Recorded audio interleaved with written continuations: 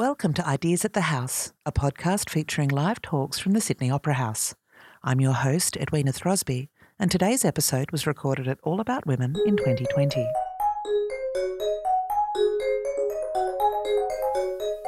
The idea of beauty is inexorably bound to culture, capitalism and gender. What does it mean to be beautiful? And how can we challenge and change our own definitions? In today's show, two of Australia's most thoughtful writers discuss their attitudes to their own appearances and the glorious freedom we can find by identifying and rejecting restrictive ideals. This session is hosted by Flex Mami. Are we here? We're doing it. Hi, everyone. How are we today? I won't ask for an individual response, but I'm going to gather that you're all okay and loving it. My name is Flex. I'm your host for today. I'm a lot of things, but for the context of this panel, I'm your moderator, and I'll be moderating an amazing discussion between these two amazing people. So today we're talking about, as the title suggests, rethinking beauty, trying to discuss the complexities between acknowledging that beauty as a concept is quite patriarchal in nature, and while we work to dismantle it, we're also a vehicle for it in many ways, as we sit here in our Spanx and our heels being uncomfortable. So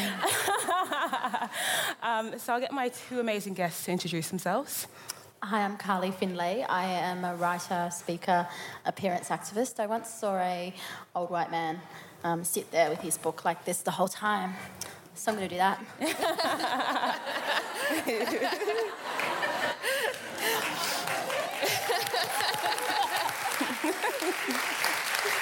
I like that. Surely that's not all you have to say about yourself. Yeah. Okay. All right. I really like cheese and Savage Garden. Yes. All right. That's the content we were looking for. My name is Bree. I'm based here in Sydney now. I was in Brisbane. My first book was called Eggshell Skull. Was about, I would say, systemic inequality in the Australian legal system. I'm a lawyer, but I don't practice. And my second book was an essay-length book called Beauty that came out late last year. And that is why we're here. I do want to disclaim that I know that when we have conversations around beauty, we can fall into some very generic platitudes, like love yourself and we're all beautiful and, don't change a thing. But I think we want to dig a little bit deeper and kind of unpack the nuances of this discussion. Obviously, between the three of us, we aren't necessarily representative of all forms of beauty, and we can acknowledge that. But within the three of us, we can have, I would say, a quite considered conversation. Great. So I want to start with acknowledging that while beauty is unquantifiable, we do have something in mind when we're referencing the word. So what are you referencing when you talk about beauty in your book and also in yours? I think the way that I've found useful to think about it is whether or not how somebody presents ticks the boxes that their time and place consider worthy of reward. Oof. So I don't even, reading and researching so much for my essay really did give me a new way of thinking, even just in terms of language and thinking and speaking, let alone writing about these issues. And I think one of the reasons I was interested to dig a bit deeper into the example of Victoria's Secret in particular is because if we're talking about ticking boxes in this sort of time and place, in terms of sort of like Australia / at least US, UK, apex of that very sort of commercial perfect version of beauty, that's what ticks every single box. Carly?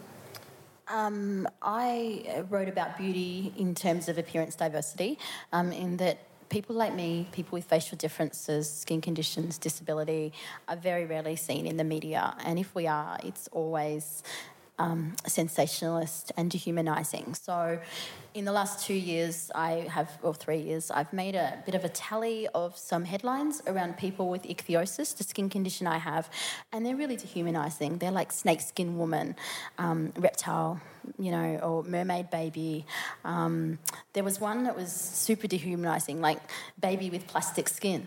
And when parents want to raise awareness of these conditions in the media, in general, they rush to the media to think that it's going to be better, but the media makes it worse for people like me, for our community. And so I looked at that. I looked at people who are appearance diverse, and I also talked about people with beauty privilege, people who are in the media a lot. I have that privilege now because I write about this stuff, but I've never done a modelling campaign, or it's very rare that somebody like me would be in a glossy magazine. And so I fight to change that, and I fight for our right to be humanised and respected. And it's interesting, though, because I feel like the average person might be able to acknowledge that they're not the standard of beauty, but within this substandard or side standard, we have permissions that others might not, and it's within that privilege that we have to kind of acknowledge what responsibility we have to say that, like, privilege outside of the standard still exists, and how do we navigate that?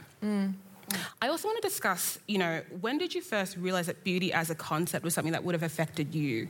Because I'm really interested in, programming and how we've been programmed by people around us and the media and patriarchy and capitalism and all these things. But as individuals, was there a turning point that made you think, oh, I am beautiful, or I might not be considered beautiful, or just the concept in itself? Yeah, I mean, I think it was when I kept on seeing anti-dandruff ads in magazines as a kid, and noticing that people with flaky scalps were undesirable or wouldn't get work or couldn't find love. And I have a very flaky scalp. My mum would spend hours a week combing the skin out of my scalp. I do that now. And that kind of advertising suggests that people who have flaky scalps, are undesirable. And also that I never saw anyone like me in the media until I wrote myself into the media. There we go. Yeah. And that is the blueprint. And I don't want to see another article about ichthyosis unless I've written it.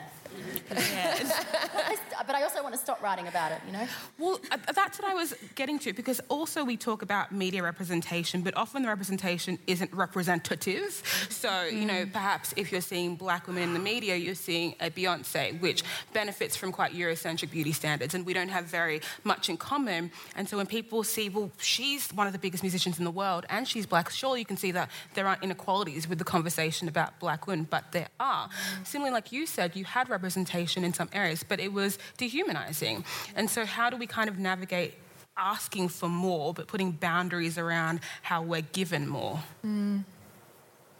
I'm seeing a really amazing young woman, Jay Zagari, in America, who has ichthyosis, and she's a black woman, and she's just been modelling for Target, and she's done some bikini modelling, and that's the first time I've seen someone with ichthyosis with a lot of body surface on display in the media that hasn't been told to cover up. It's amazing. Her Instagram is lyrically diverse. You should follow her now. There we go.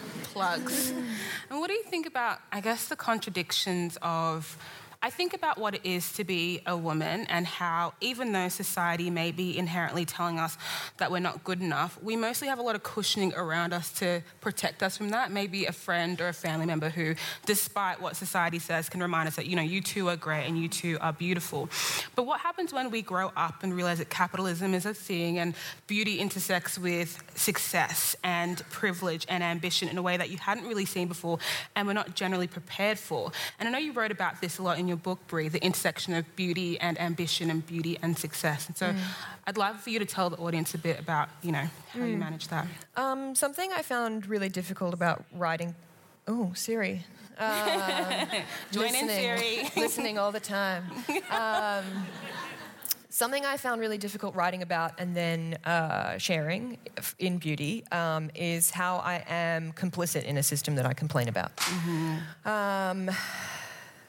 It's very... I really struggle. I mean, the narrative arc of beauty takes place when I was touring Eggshell Skull. And in hindsight, nobody was more surprised than I by how Eggshell Skull sort of exploded, or it felt like to me like it did, and I was on television and, in a magazine and was not ready for any of that.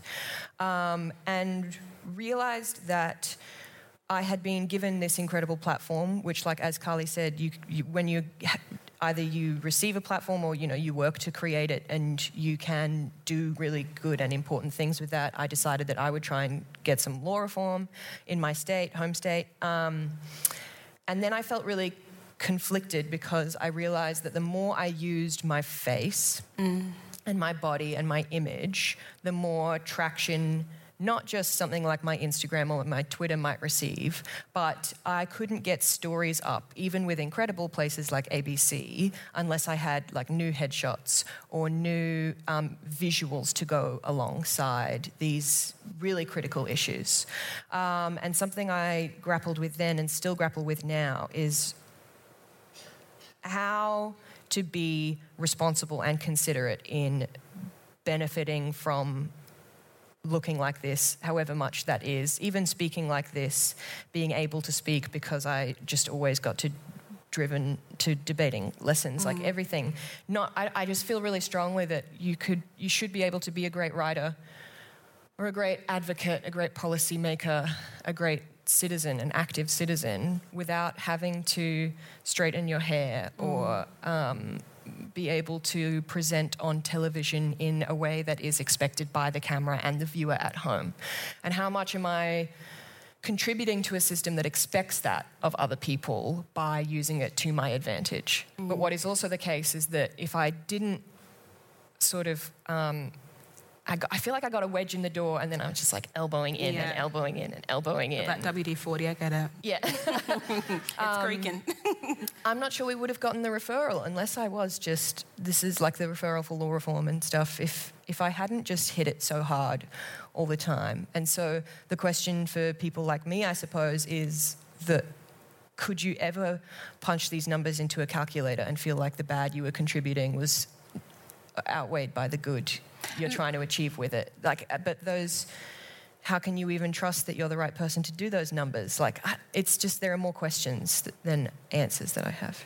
And it's also being able to analyse the world you're in from a critical lens that's current, not aspirational. So in an aspirational world, maybe we wouldn't have to be sitting on a stage, dressed up and with makeup on, and we would still be heard and regarded as people allowed to be up here. But what we know is, for now, is that people do reward beauty and people reward conventional beauty. And so you start to wonder, what are we fighting against now, when in the same breath we're saying these are the boundaries that we have to abide by, and we don't like them, but we'll do them anyway. What kind of message are we sharing with that? And the rewards are so varied and insidious. Like the halo effect, this widely acknowledged thing that people who, again, the way I describe it, people who tick enough boxes, that fit alongside whatever their time and place calls beautiful, people presume they are more hardworking, they are more competent, they are more intelligent. And the inverse is true. It's why people who are going for jobs, if they're fat, people make implicit judgments about somebody who is fat being lazy and lacking self-control.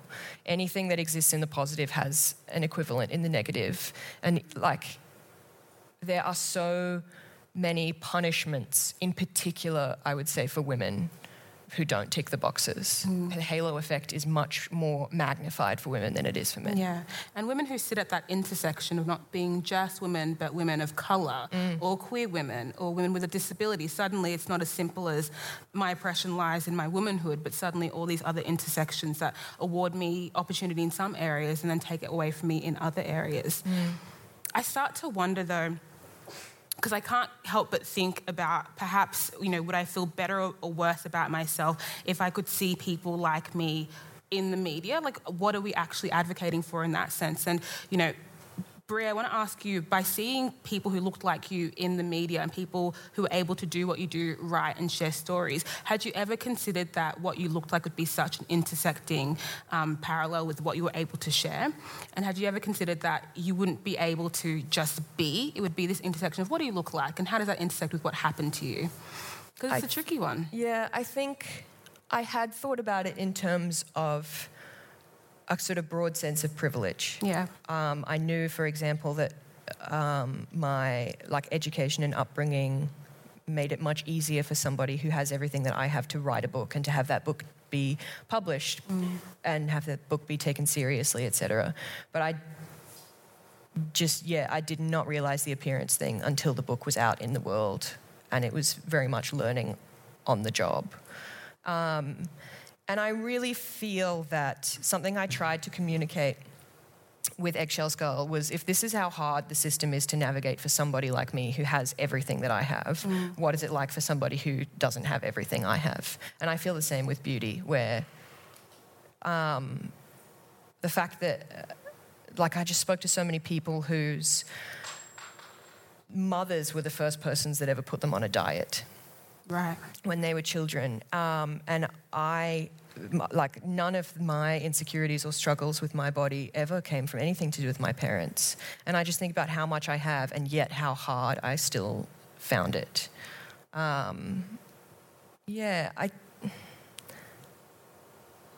That's, I guess, one of the reasons why I wanted to write both books. Yeah. Yeah.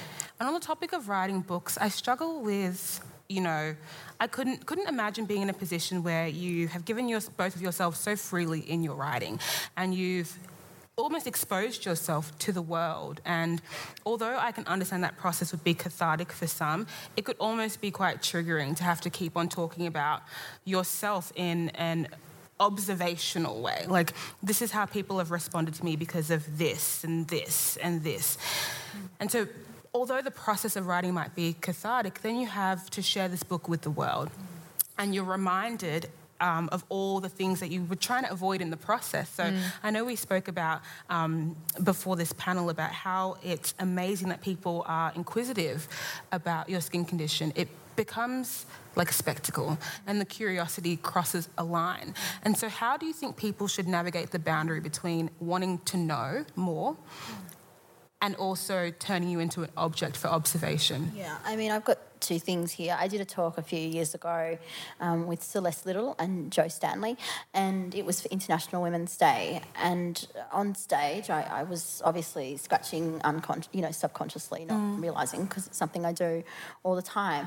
And in the at the end, I was meeting some new people, and a woman came up to me and she starts scratching my arm like this.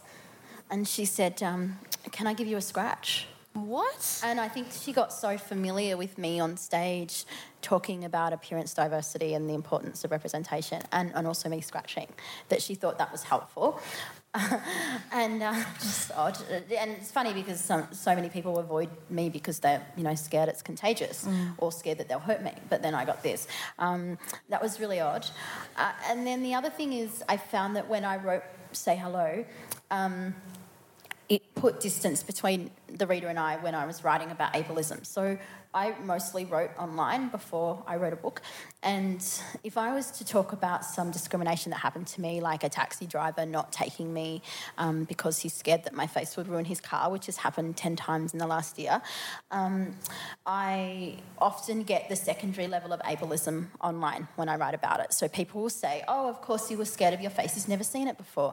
Or, of course that's his car, he deserves, he deserves a right to keep it clean. Or maybe you were overreacting, maybe you just misheard.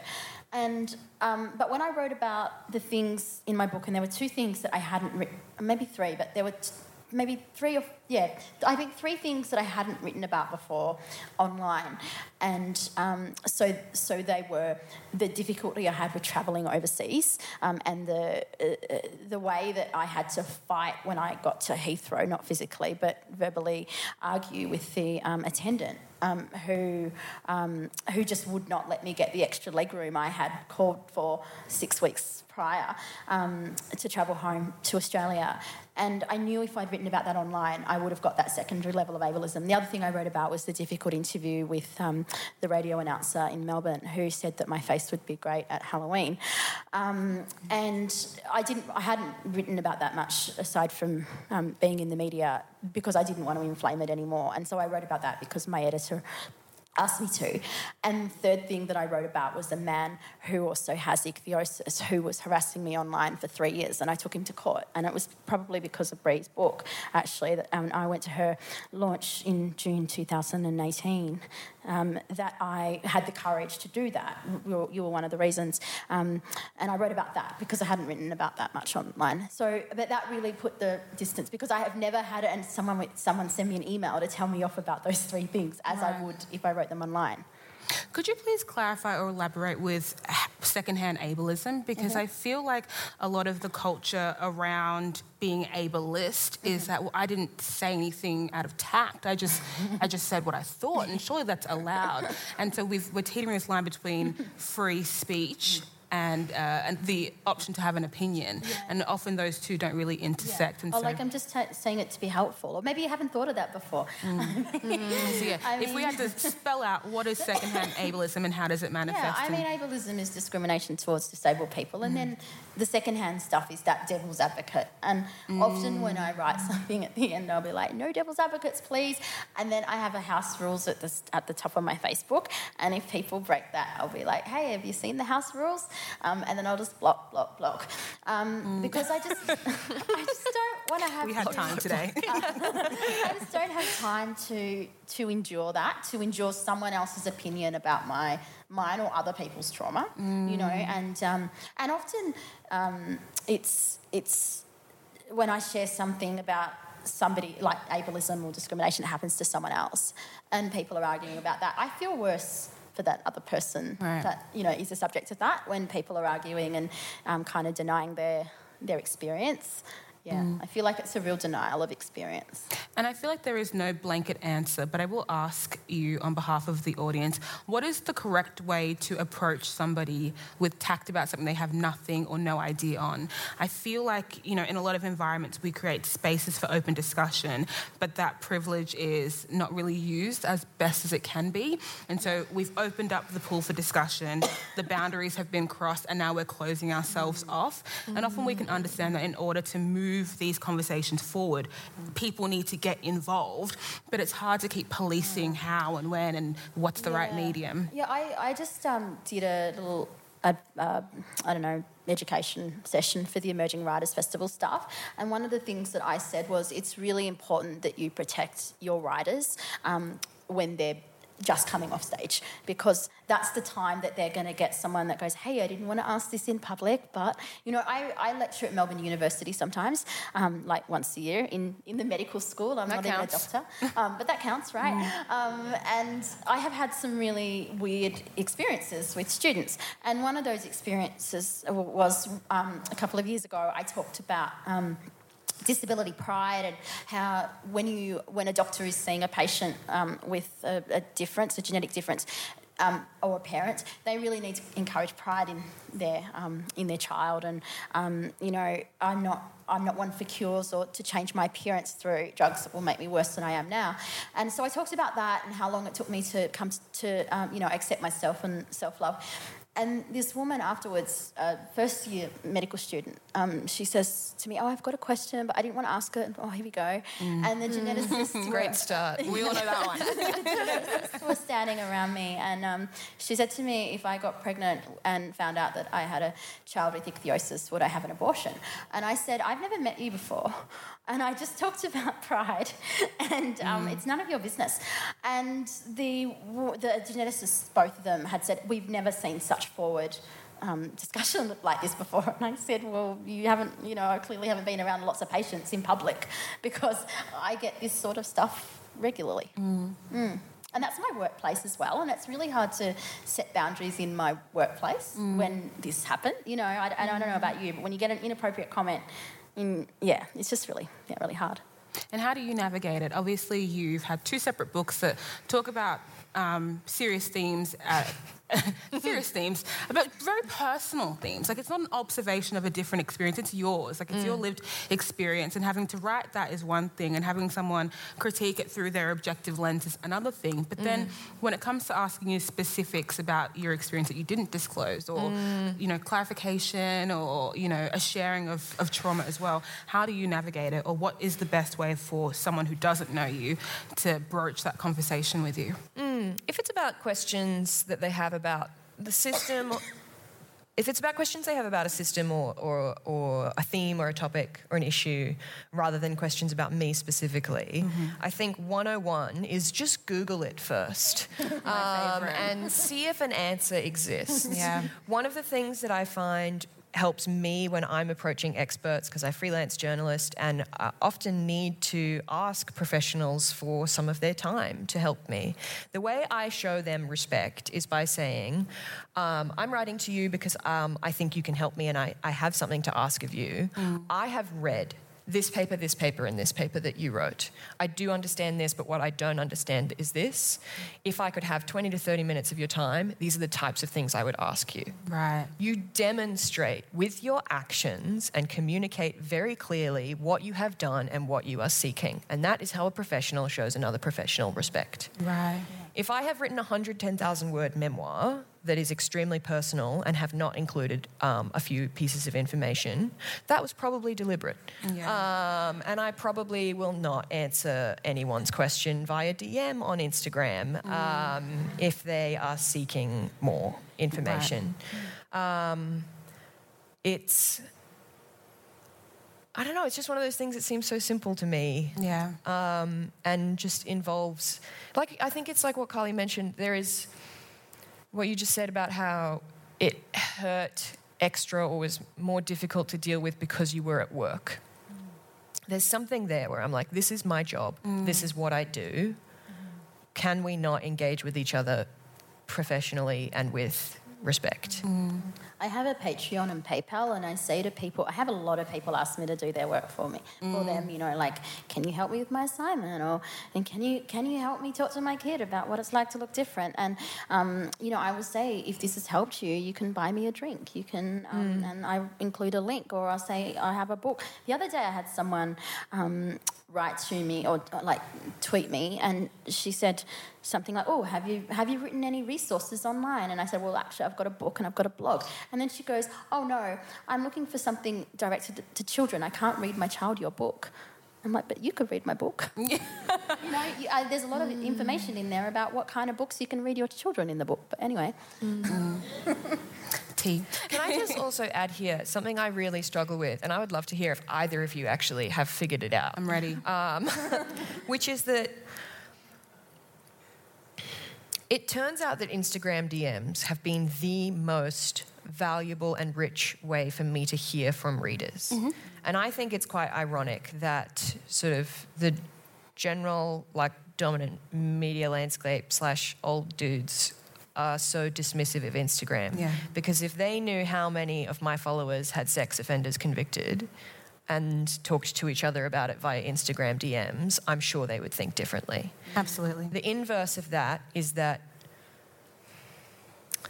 people will write and communicate things via an Instagram DM that I am convinced they wouldn't even put in an email, because the format has this kind of implicit lower level of formality, which can very easily encourage a lower level of respect and or a heightened level of familiarity. How do? I would like to turn the question to you. I also think there's a level of anonymity when it comes to Instagram. I've had many an occasion where somebody has shared their perspective on something with me with the impression that I would understand it and then hold some sacred space for them, which I think is very interesting because I don't know you, and I feel like using us or anybody in a position with a platform as the conduit to you and where you're trying to go is really counterintuitive, because we are often not the change makers, or we're not like the, I don't know, like the oracles of justice and truth. But also I find that it almost illuminates that there often isn't space, you know, and if you've carved out yours, why can't I just kind of...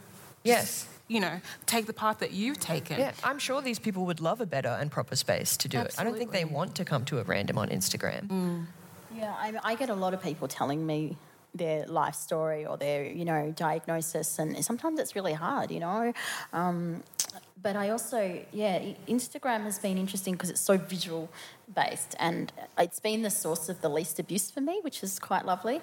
The other day I was writing on Instagram that we went out to see Jonathan Van Ness, and my husband and I were on the train, and he, as I got off the train, he said to me, "Did you notice that I stood in front of you so you didn't have to endure the child staring at you?" I'm like, oh, that's really lovely. So I wrote about this, you know, with our, a photo of us on there. And I changed the story a little bit. I said that Adam and I went out and he stood in front of me so that a group of people wouldn't catch my eye staring at me.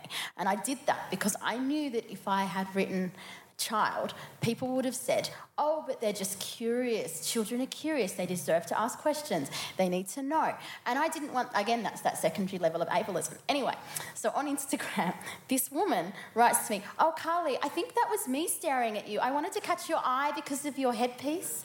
And then it was really awkward because I had to DM her to tell her, oh, sorry. It wasn't you. I changed the story a little bit. And then I felt really dishonest. And, you know, when you can see people typing and how long they're typing, she took like 13 minutes to type this tiny message, and I was worried that she was going to call me a liar.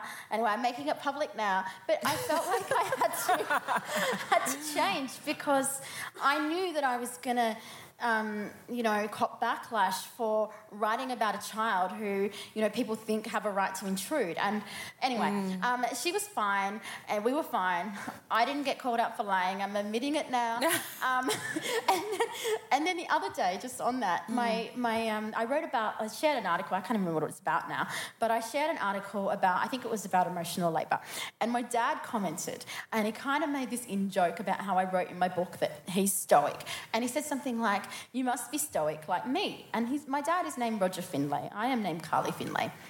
Someone went below him on Facebook and said, if you really knew Carly, you wouldn't be calling her stoic. And Dad said, I'm Carly's dad.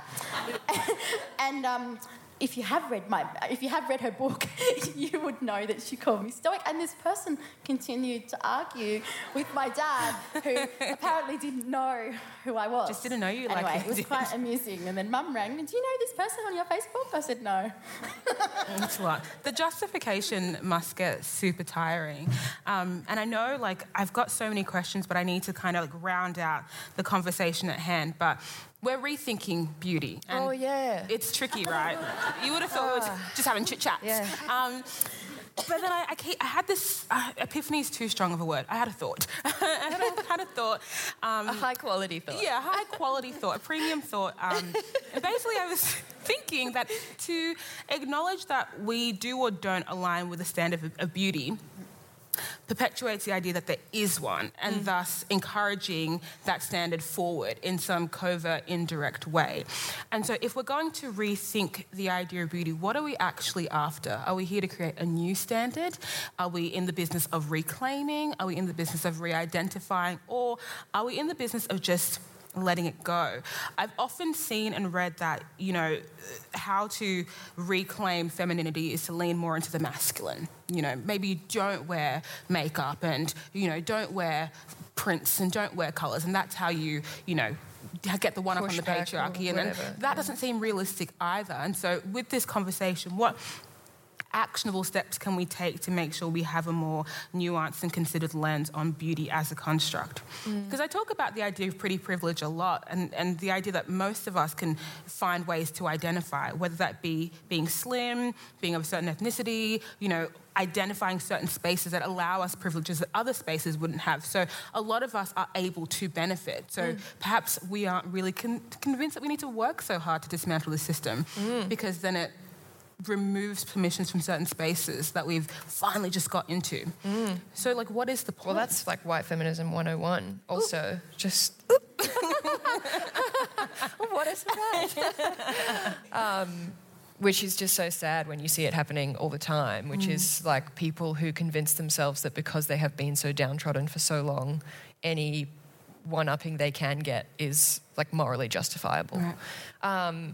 I would like to answer this with something that just a reflection that I got when I toured beauty, because that was a really valuable experience for me. I've always been very heartened that audience question and answer time after events for my events have been one of the most enriching and sort of mutual learning experiences, and people always come with really considered questions. That's great.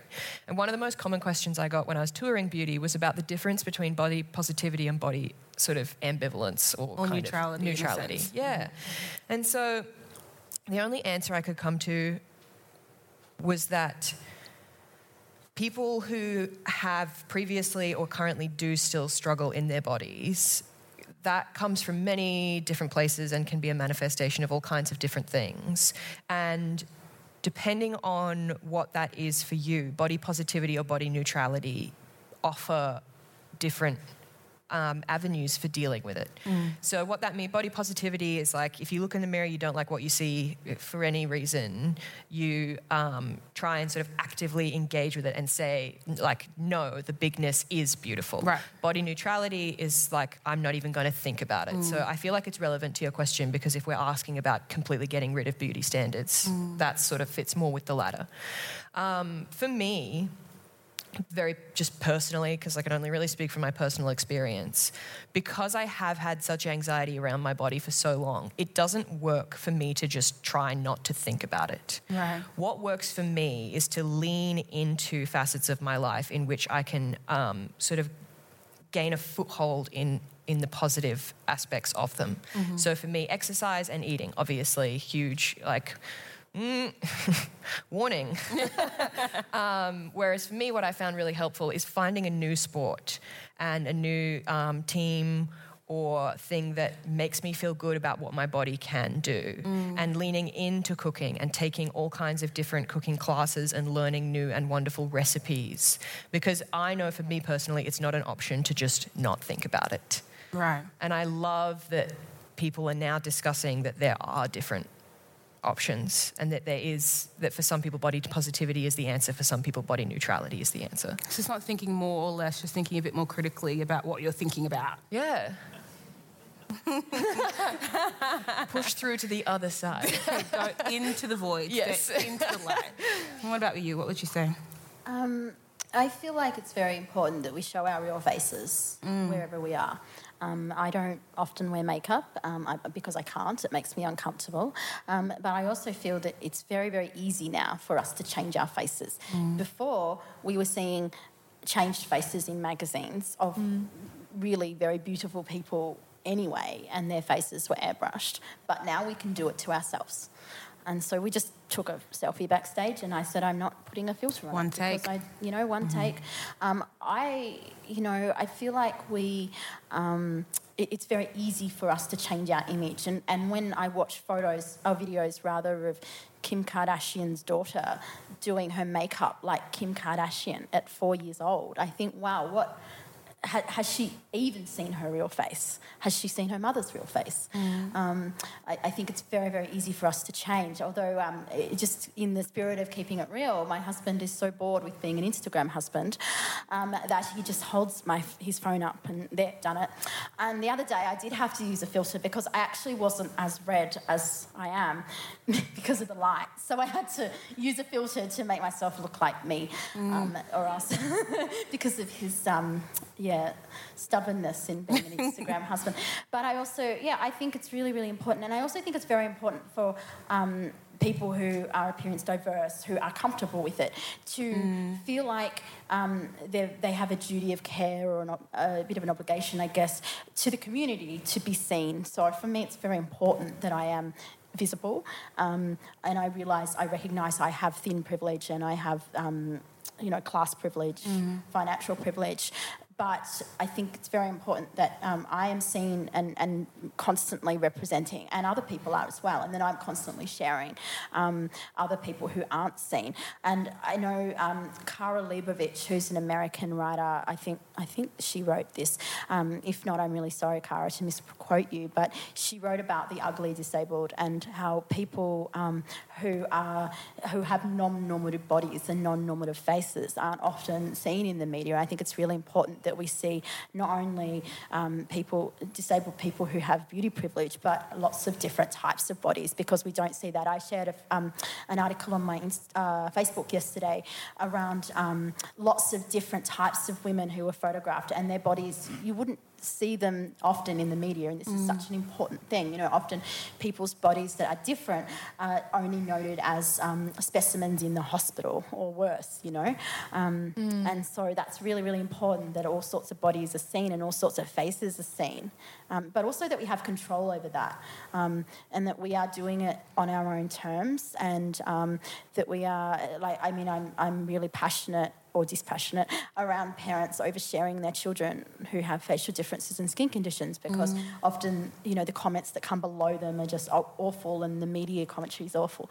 And I think people should choose whether they do that or not. But as an adult, I think it's very, very important that we put ourselves out there if we feel confident enough so other people can see what's possible.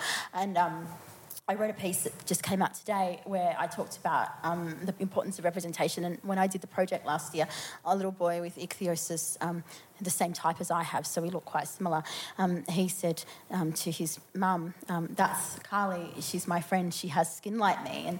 And Casey sent me a photo of her boy watching me on TV, and to know that that is possible now compared to when I was a child just means a lot, and we need to see that more. Absolutely. And I'd also like to make a point that almost gets glossed over in the sense that as individuals, we can be vehicles of the patriarchy. And when we're operating spaces where we're encountering women who aren't aligning with these patriarchal ideals like we are, we feel slighted by it. Like that woman who didn't wear makeup to work when you thought you had to, or, you know, that woman who had dressed up and made you uncomfortable because you're like, I thought we were in it together. So I think it's, you know... I struggle with that sometimes. You know, being mindful of how we kind of... force each other to have these homogenous narratives of womanhood and how we should look like based on what makes us comfortable or uncomfortable. It's a tricky one, but how about we do audience questions? What better time than the present? So if you have a question, there's a mic over here and a mic over here, and I would encourage people to get up and just join the conversation, because there's nothing worse than us just talking at you and wondering if any of this is valuable, or if any of this is hitting as intended. So, yeah, and it's a live stream, so it's going to look terrible if nobody gets up. No one's up there. Also, I think that someone could bring a mic to someone if they cannot walk to the Also mic. that. Until we get someone, I have a question. Kind of about Instagram in general, just after what Carly said. For me, the line is very clear that I just could not ever imagine downloading an app that, like a Facetune or an app that did, like, editing.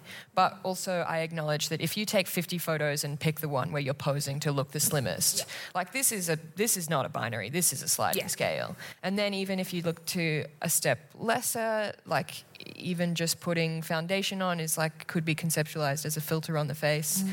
Where do you draw the line? And why, if you engage to any degree, how can you judge someone at the far end? And yet, I believe that, like, when I was researching beauty, I found that, like, one of the biggest factors for someone considering a cosmetic procedure is that they know somebody who just had one. Yeah.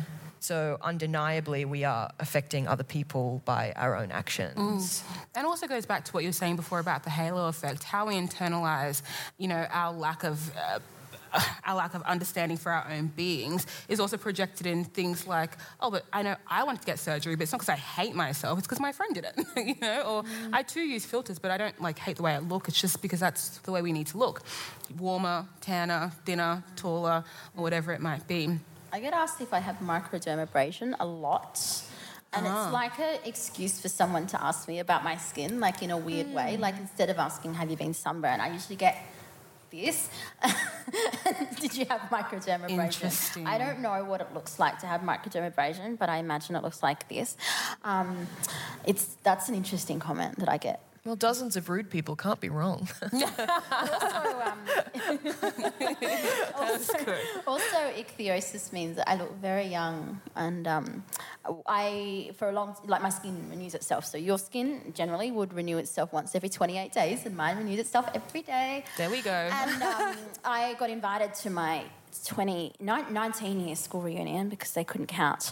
And anyway, I have no warm feelings towards school, and I'm sure they don't have any warm feelings to me. And they invited me to the school reunion, and in the group chat, every time I would speak, someone would either change the subject or leave. It was just like being at school. Anyway, so I put a photo of me when I was 17 up and a photo of me when I was 37 next to each other, and I'm like, so I've just found an old photo of me when I was 17 and me now, and I'd love to see what you look like, because I looked exactly the same. Burn. Do we have any? Oh, we've got two. Which one's number one? Number one. Hi. Thanks, ladies. Thanks for excellent conversation and really enriching books. I wanted to ask about what you touched on and whether this is a distinction that you'd like to draw out a bit more. And that's the difference now between the personal and the professional. And I find now that because I have a research background and it wouldn't have mattered, they could tell perhaps your gender from your papers, they wouldn't know what you looked like. But now people are expected to have a professional profile, and it shares often some of their personal life. And it's also a distinction I make with my children, is that we'll be having a discussion and I'll say, this is personal information.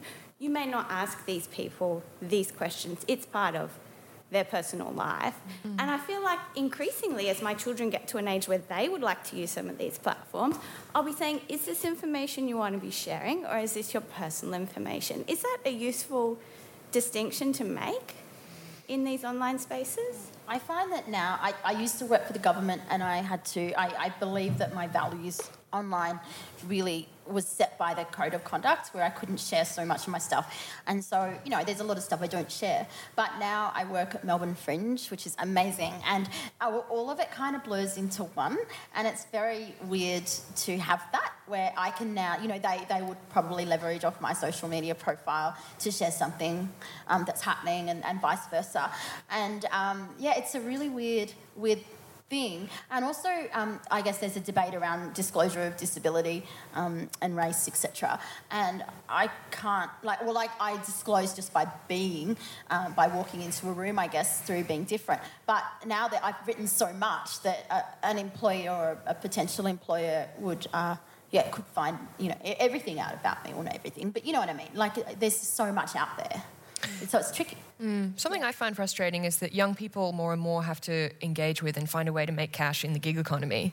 And if you are at all, even for 20% of your income, somehow in some version of a gig economy, it is not an option to just opt out of social media. And as soon as you acknowledge that your social media presence has any kind of connection to your earning income or your professional standing, those two things being inextricably connected, well then again we just start seeing the compounding of the rewarding of people who look good.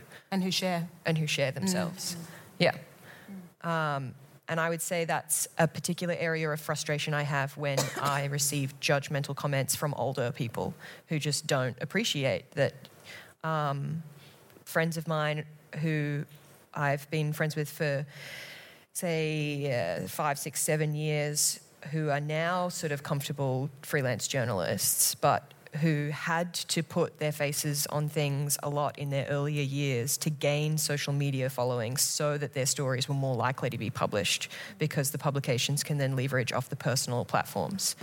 These things are all connected and it's not, you don't get to just opt out because you want to be a serious person. Or also acknowledging that if you opt out, this is the impact of doing so. So everybody has choices in regards to what you want to share online and what you want to withhold or keep to yourself. But there is this expectation that the two... It's all about access, right? I want to know, therefore I should know. And your personal life also impacts the way you're professionally seen in a lot of spaces. So they're interconnected. And also knowing that a certain amount of social followers will bring a physical crowd number as well. I've been told, maybe you couldn't fill out that stadium or whatever. Not stadium, that's ridiculous. I'm talking myself up. But you know what studio. I mean. Opera House Not studio. yet, Carly. Although my dad just asked, are you speaking in the main bit of the Opera House? I don't think so. Yeah. I mean, it's nice to err on the side of caution, but we just don't know what the negative ramifications will be for what this looks like in 20 years. Will we regret commodifying our personal lives? Maybe. But up until then, it's kind of just what do you do to get by? And is the impact of not sharing more worthwhile? I feel towards that how I feel about e-cigarettes, which is seems like it might not be as bad as smoking, but you're still putting something that's not air in your lungs. That's not air. We're doing it before we have sufficient peer testing. We get a question over here. Yes, we do. Thank you, ladies, so much for your fabulous conversation. I have a daughter. She's fabulous. I have tried to raise her to be a feminist warrior, but the question that you raise for me now is how...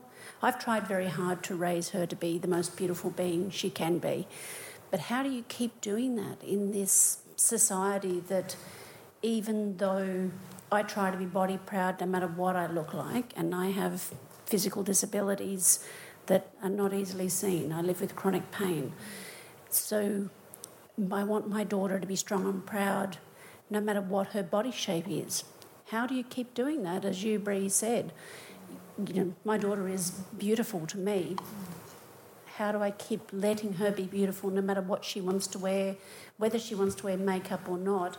And when I inevitably, very soon, get grandchildren, how do I help my granddaughter and or grandson, I might add as well, encourage them to be beautiful inside and out? I mean, I find there's a lot of pressure with self-love culture because, capitalism tells us to fix ourselves, and that in itself produces a lot of self-disdain. I won't say hate, that's a strong word.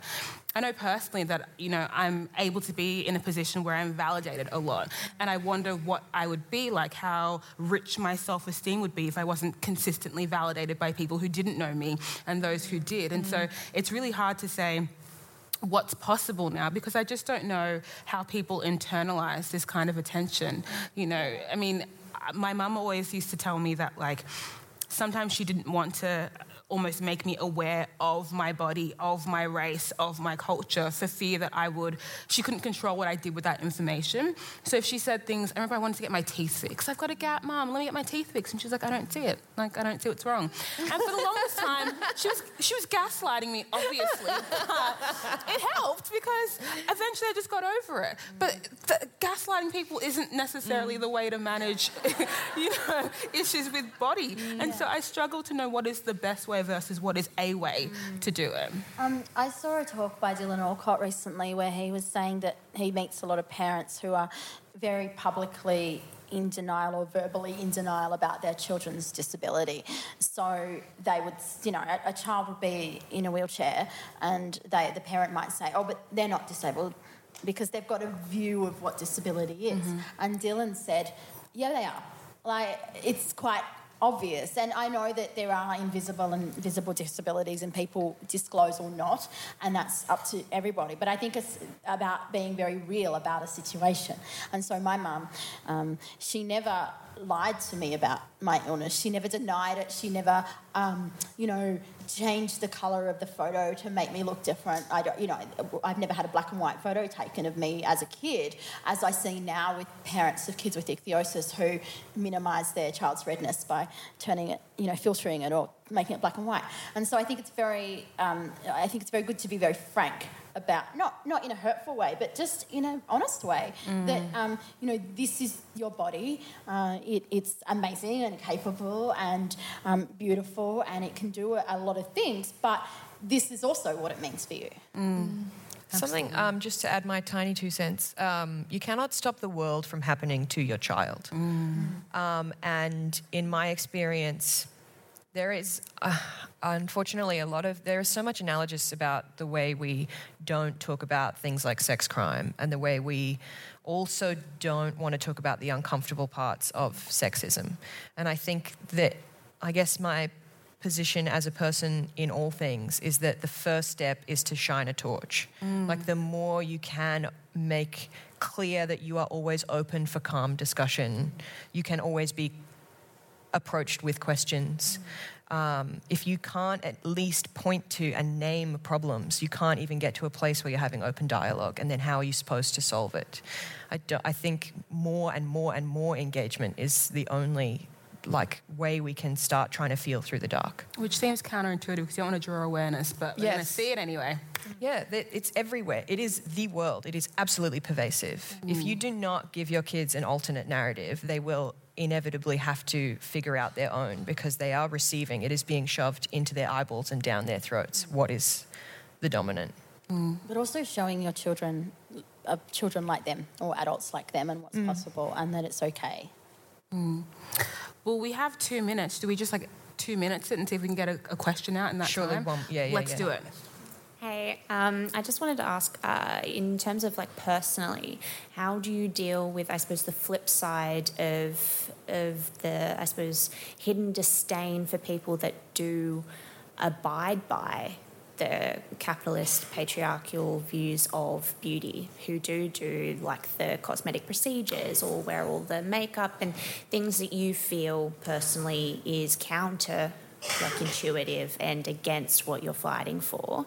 How do you personally deal with like seeing people like that or having them in your life? I went to an event once where the 2 door prizes, the first one was cosmetic procedure, and the second one was a box of beauty products like oils and serums and stuff. I won the second one, and I couldn't use any of it. But I also didn't want to talk to them and say, I can't use this, so I'm going to give it back, because then I would have got but they're natural products, and it's better than using paraffin because paraffin's going to kill you.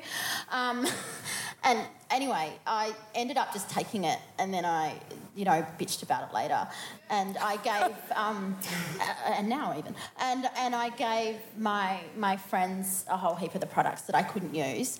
There's that. But I don't know. Like I just think that for me, and I know this has been recorded, I think that I have a bit of sadness for people that want to change their faces, that can't be themselves.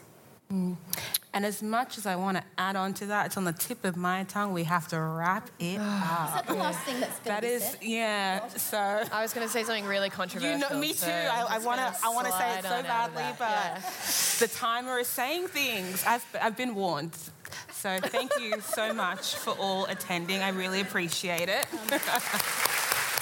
Thanks for listening. And please rate and review Ideas at the House in your favourite podcast app. You can also listen to more Sydney Opera House podcasts at sydneyoperahouse.com/podcasts.